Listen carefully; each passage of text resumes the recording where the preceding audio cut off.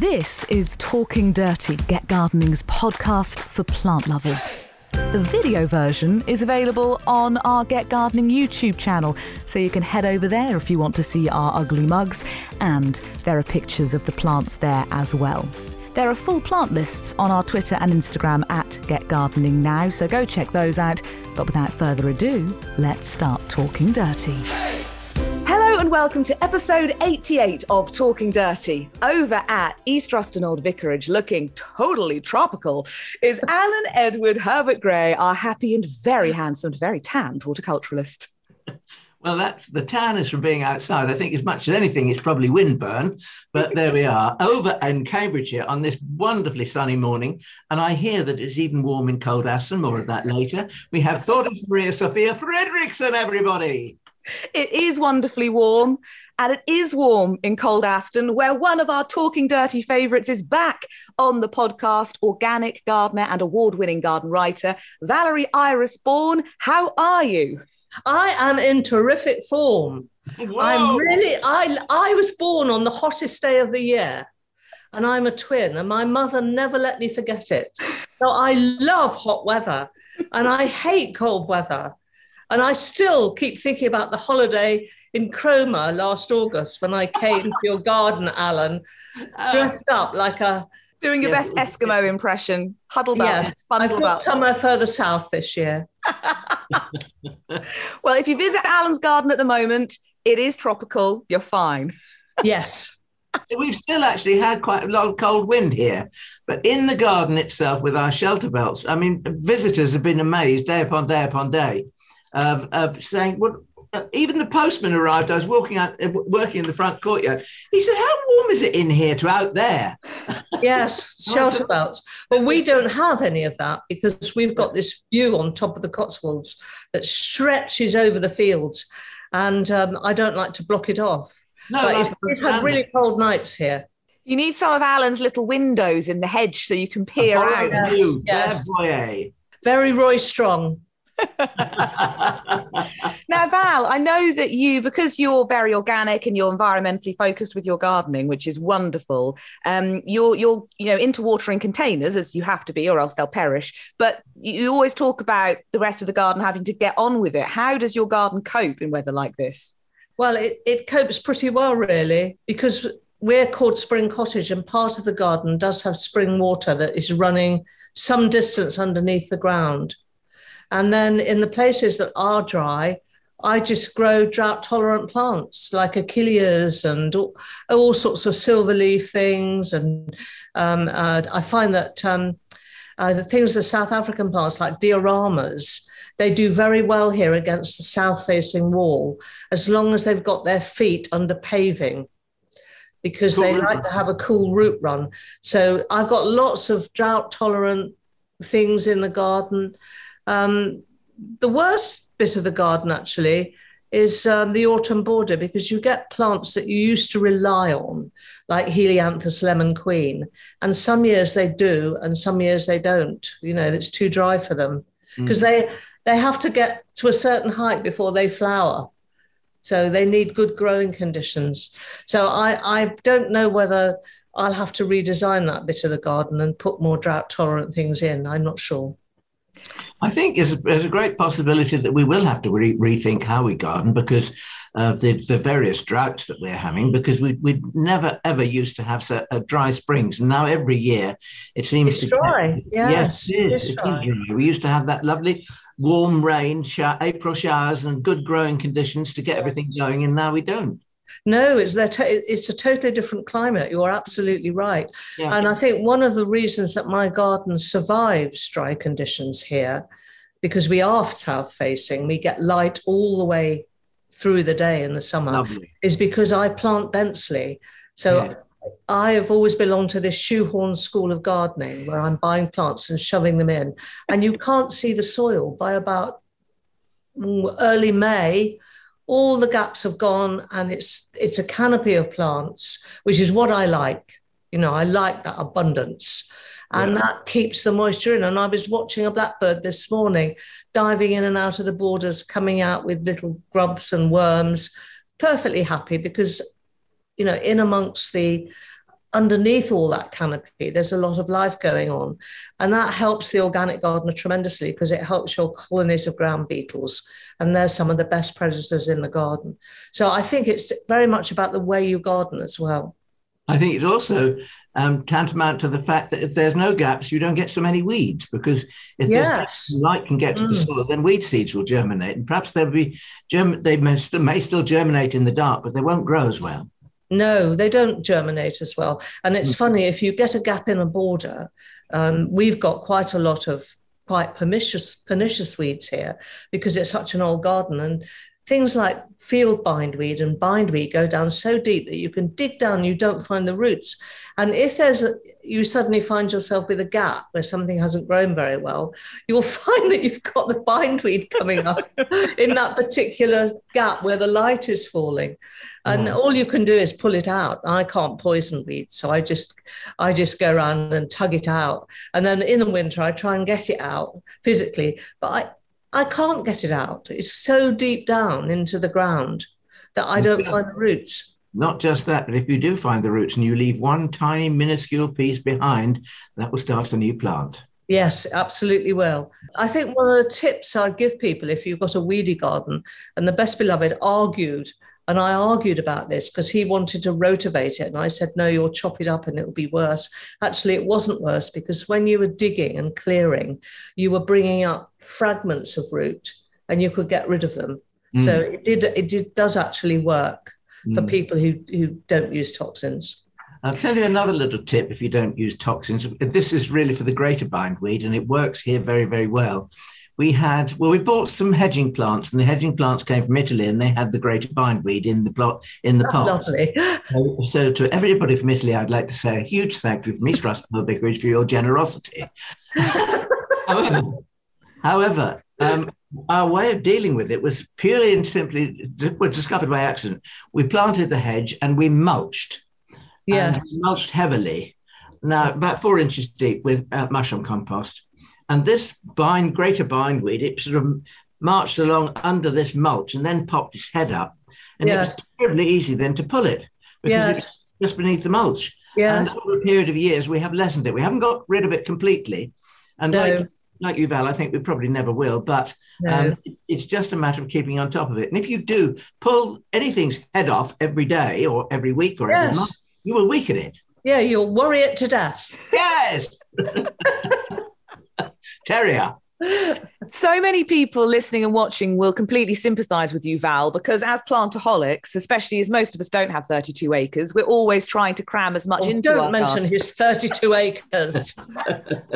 Even Lily's upset. You set the dog up. She wants your 32 acres as well. But I think one problem I have as a much newer gardener, I'm doing it less now, but in the past, I would put things in and they just get crowded out.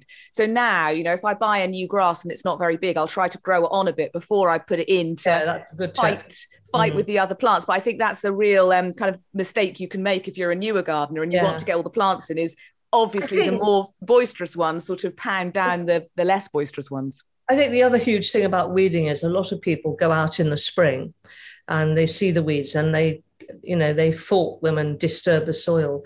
If you can wait for a wet day and just pull them, you don't disturb the soil, because once you disturb the soil, you bring the seed bank to the surface. Yeah. And we're getting a lot of weed. You mentioned the bindweed. I never had herb, Robert. That herb willow thing. What do you call it? Willow herb. Willow herb, thank you. And it comes in on nurserymen's pots.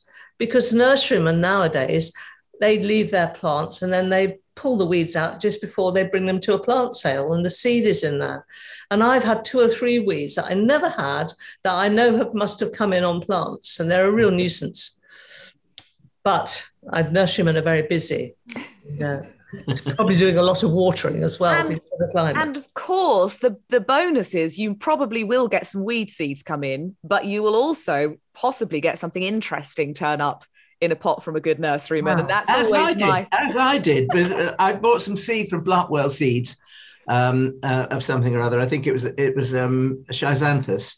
And this one sort of seedling came up, and I thought, you're a Basilizzi.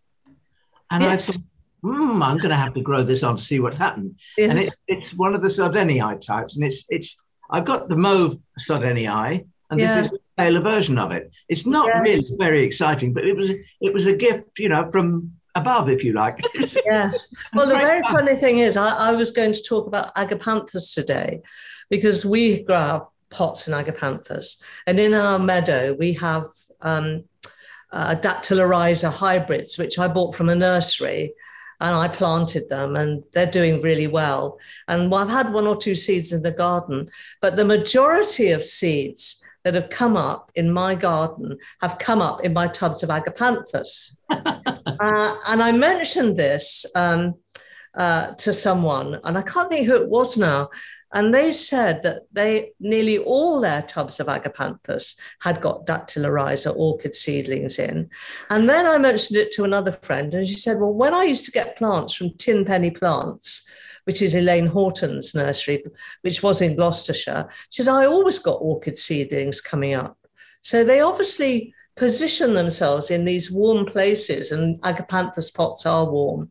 And the one place we've had a wild bee orchid come up, unfortunately, is the very spot that my ginger cat, Frank, likes to make a crop circle on.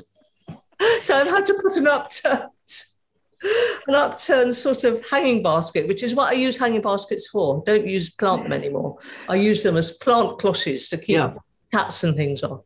So it's quite funny that these orchid seedlings were all in the agapanthus when you're trying so hard to get them seed in other places. I do feel like growing just tons of agapanthus in pots in the hope that I can get some Dactylorhizas in there. I am a Dactylorhiza-free zone, sadly, at the moment in my garden. I clearly need to do something about it. Yes. Well, I've got an amazing one with very black spotted foliage, which has also got a Frank cover over it. And the place to get your hanging baskets from is Wilko. The cheapest place for hanging baskets that you can use as plant cloches. You mentioned agapanthus. Does that mean there's some agapanthus in your show? No, I was going to talk about the plants in my meadow at one stage, but I couldn't bear to pick any Dactylorhiza. Good. But would you like me to start with meadows? You start with whatever you want. Well, because it will all be fabulous. Yes. Okay.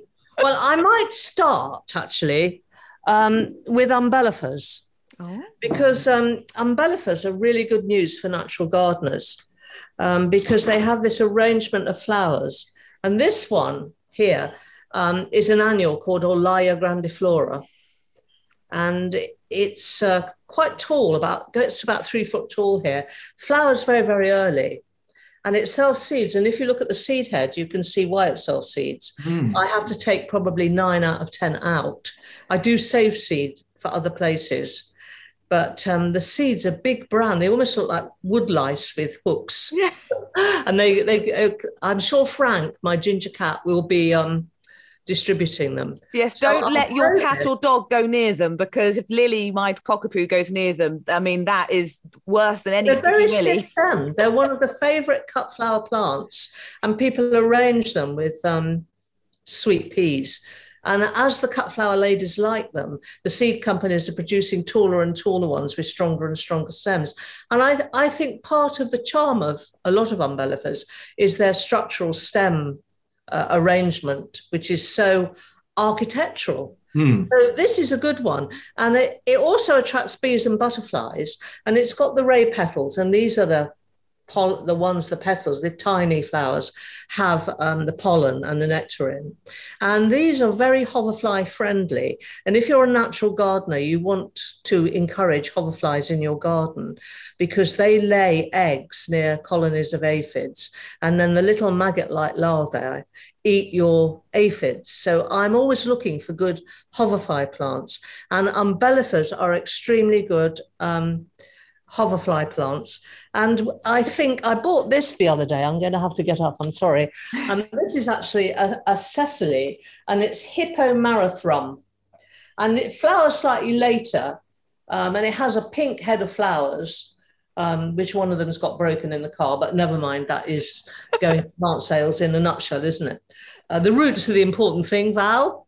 Yeah. And this is very good in quite tightly planted borders because it will produce this lovely, almost crisp, feathery foliage, and then these long stems, and they sort of have shades of pink in the flower, but they'll be around in July and August. Yeah, that's what I was just going to say, that the race of plants called Cecily, the Umbella Cecily, yes, they spread the flowering period because lots of them flower at a later time, if you like. Yes, and most umbellifers are early, aren't they? So it's nice to have some late ones to attract these tiny little hoverflies. There's one that when I drive through the Brecks, I notice on the roadsides, the verges, it's very tall and it's very like a very refined cow parsley, but with much stouter stems. Well, that's difficult because umbellifers are difficult in the wild. You get a lot of wild carrot over there in East Anglia, but it could be something like hedge parsley. Could be, yes. We have stopped on many a roadside and keyed out an umbellifer in our time because the best beloved is a botanist, not a gardener, but a botanist. But it's tiny. You see, hoverflies, even the quite big hoverflies, have tiny mouths, and they can't manage lots of different flowers. So to have umbellifers is really good.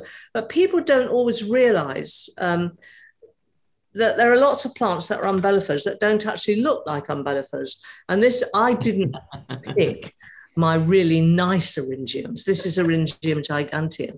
And this is actually an umbellifer. And it has the ruff of bracts, which so many umbellifers have a ruff of some sort. And then this thimble of tiny flowers, which is very good for bumblebees, but also you will get hoverflies going on it as well. And at the moment, my eryngiums are fantastic. I've got a lot of blue ones, and Hilliers produced one called Blue Waves, and I'll send you a picture of this. And it was developed from, it came from Dove Cottage Garden up in near Sheffield, Shibnal, where they film Gentleman Jack, actually. And it's a wonderful nursery, and if you go there in the summer, there's a wonderful garden, but I'm never there at the right time, so I haven't seen it, but people tell me about it. And they let their eryngiums hybridize and sell seed. And they passed on 11 seedlings to Hilliers, and they selected this one called Blue Waves, which is amazing. And it's got some, probably some Bagatii in it and Alpinum. And those are really, really good bee plants. And they're just beginning to colour up now. They sort of go from sea green right through to cobalt blue. And they are just so wonderful. And some of mine are made clumps, 2 or 3 feet wide. I still can't bear to pick a picture of a flower.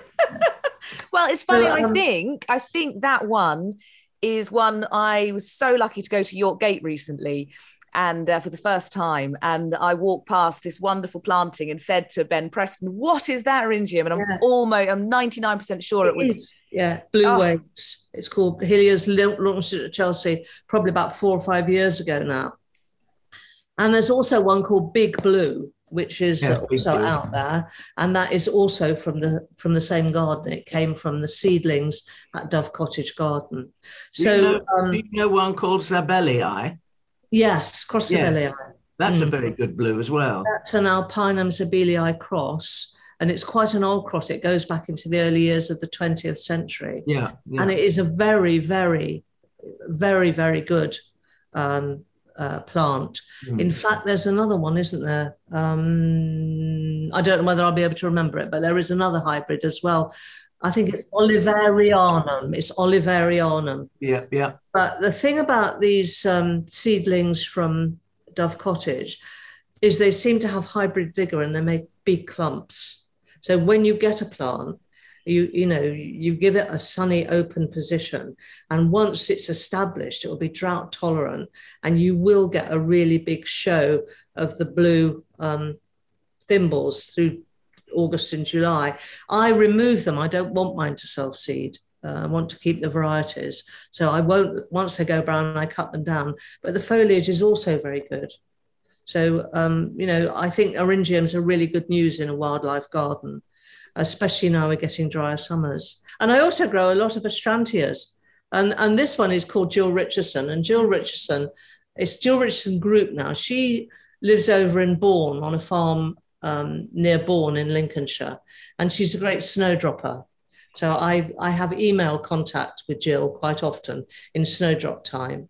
And everybody likes these really, really dark ones, and they do flower at this time of year. And you can see the ring of bracts here and the tiny flowers, which are really good. There were butterflies on this morning, actually. But I grow a lot of them in the garden. And again, they can be a bit of a nuisance and self-seed. And I planted a lot of plants of shaggy, but I always say it's never shagged in my garden, if you know what I mean. It's never had this enormous, big, white thing that Marjorie Fish used to get about 4 inches across. It has got these wonderful green tips. And there's various other ones. This is a very good one. This is a sterile one called Buckland. And that will flower for weeks and weeks and weeks and really keep your hoverflies happy. So I'm sort of big on umbellifers. Astrantias, I think for the first time in my garden, I had one lovely big clump and I can't remember the names. I think one of them might be shaggy. Now I've got 2 next to each other, which I'm enjoying all the more for having 2 different shades. So if you haven't got your Astrantias intermingling, I fully recommend it. I'm loving that this year in my garden. Yeah. But also, talking of snowdrops, I must say a massive thank you to the lovely Dean Croucher, who sent me not only Diggory, but Wasp in the post over the last few weeks. So I've got my aquatic baskets out and I've attempted to, house them and make them happy and keep them safe. Only time will tell how my... Stick them in the ground. Yes, my new forays into snowdrop growing will go, but I am extremely grateful because Diggory and Wasp were kind of right there up there on the wish list. But in my first season, I didn't dare buy them. Just pop back to Astrantias for a minute. Roma is probably the best sterile one, which was introduced by Pete Aldolf.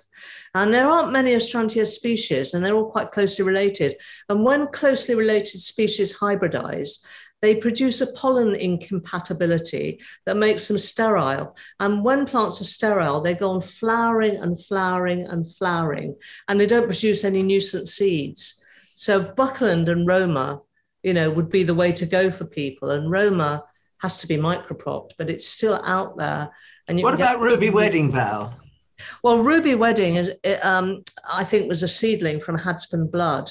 Yeah, I think it's being seed raised. I could be completely wrong, but it is very pretty. It is a lovely thing. I think you just have to, when you go to plant sales, I never look at the names. I look at the flowers, and if I like it, I buy it, because it's a good piece of advice. Actually. Anything by name, it's the same with snowdrops. I never look at a snowdrop's name. I concentrate on the flower. And if I like it, I pick it up. And then I think, I've got this, and I put it down again. But if I haven't, I buy it.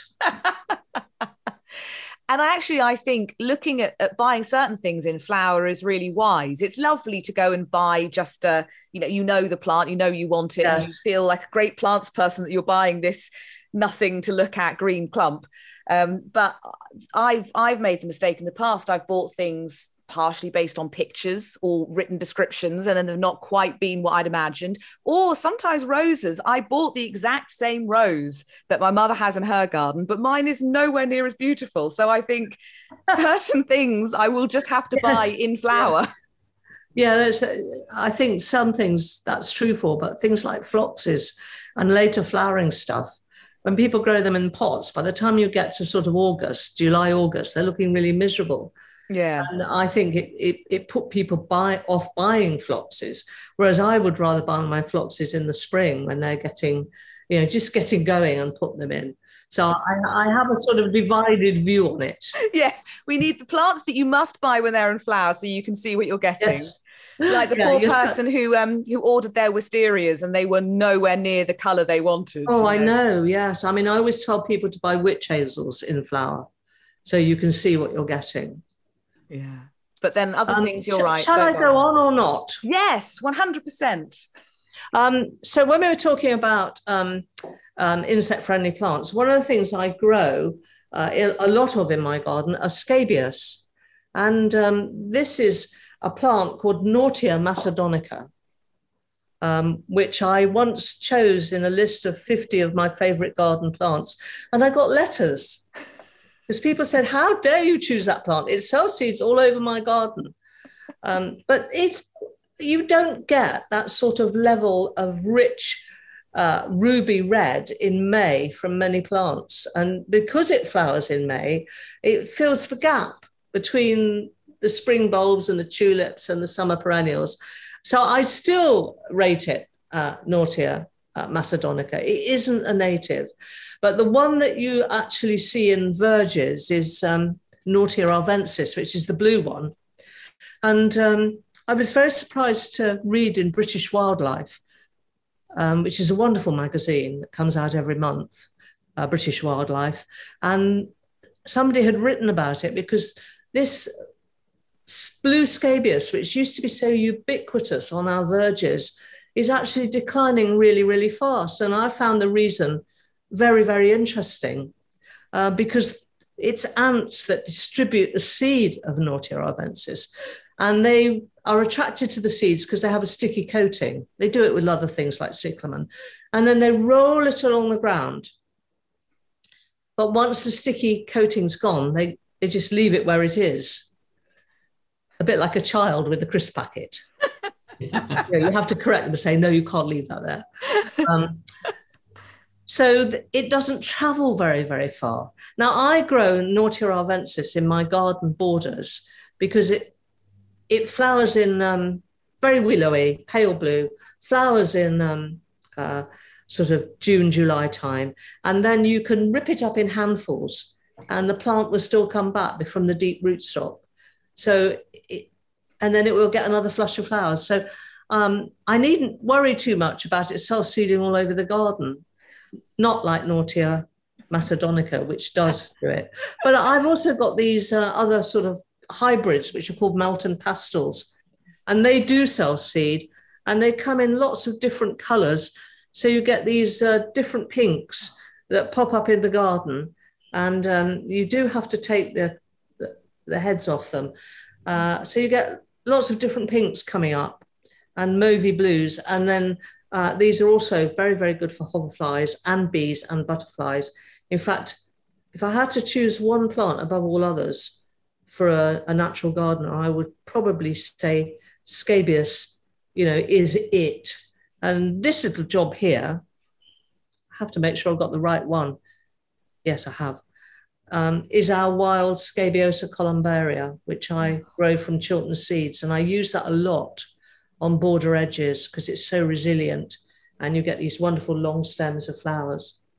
And I'm just going to show you two thistles, except I don't think you'll be able to see the difference in the colour under these lights. This is sterile and it's Cirsium rivulariatra purpureum. And in the garden, it's ruby red and it doesn't set seed and it flowers in flushes because that's what sterile plants do. But this one, people might not know, is called Trevor's Blue Wonder. And this is not quite so well behaved. It can roam because it's got some heterophilous blood in it, but it's a really bluey colour. And these are the plants that are really pulling in the insects in the garden at the moment. That whole list of plants there are just so important for everybody to actually try and include at least some of them in their gardens to help with pollinators and hoverflies. And I think it's very interesting what you said about hoverflies because we always try and encourage hoverflies around our vegetable patch. Yes. As well as other places. Yes. And opposite our vegetable patch, we have a kind of, well, it was a path that I sort of just gradually tickled a fork into, a gravel path. Yes. And the gravel path has become a gravel bed. And so we have lots of those sort of things growing in it. Yeah, it's really, really good to pull them in because they will look for colonies of aphids close to where they're foraging. And I always grow a single African marigold called Burning Embers near my runner beans. Yeah. And it does seem to keep them clear. I've got quite a lot of black fly on my broad beans because I think it's where we are. The black bean aphids, they roost in shrubby plants, particularly dogwoods, and then they go on to the first legume they can find, and it's always the broad bean. But we've got a lot of ladybirds on there. We've got a lot of ladybird larvae on there, which I'll try and photograph for you. So they will disappear. And obviously, being a natural gardener, I don't spray. And actually, I wouldn't want to spray the things I'm eating anyway. No. I want to live to 100. You're on the right path. Hey, Thordis here. Just to say thank you so much for listening to Talking Dirty. You are now officially our favourite person. If you really liked it, please do subscribe, because we'll be back for more plant-loving mayhem next week. And as you're our new favourite person, we don't want you to miss out. If you've got a question for Alan and the experts, you can email it to hello@getgardeningnow.co.uk. So happy gardening, and we'll see you, oh favourite person, next time.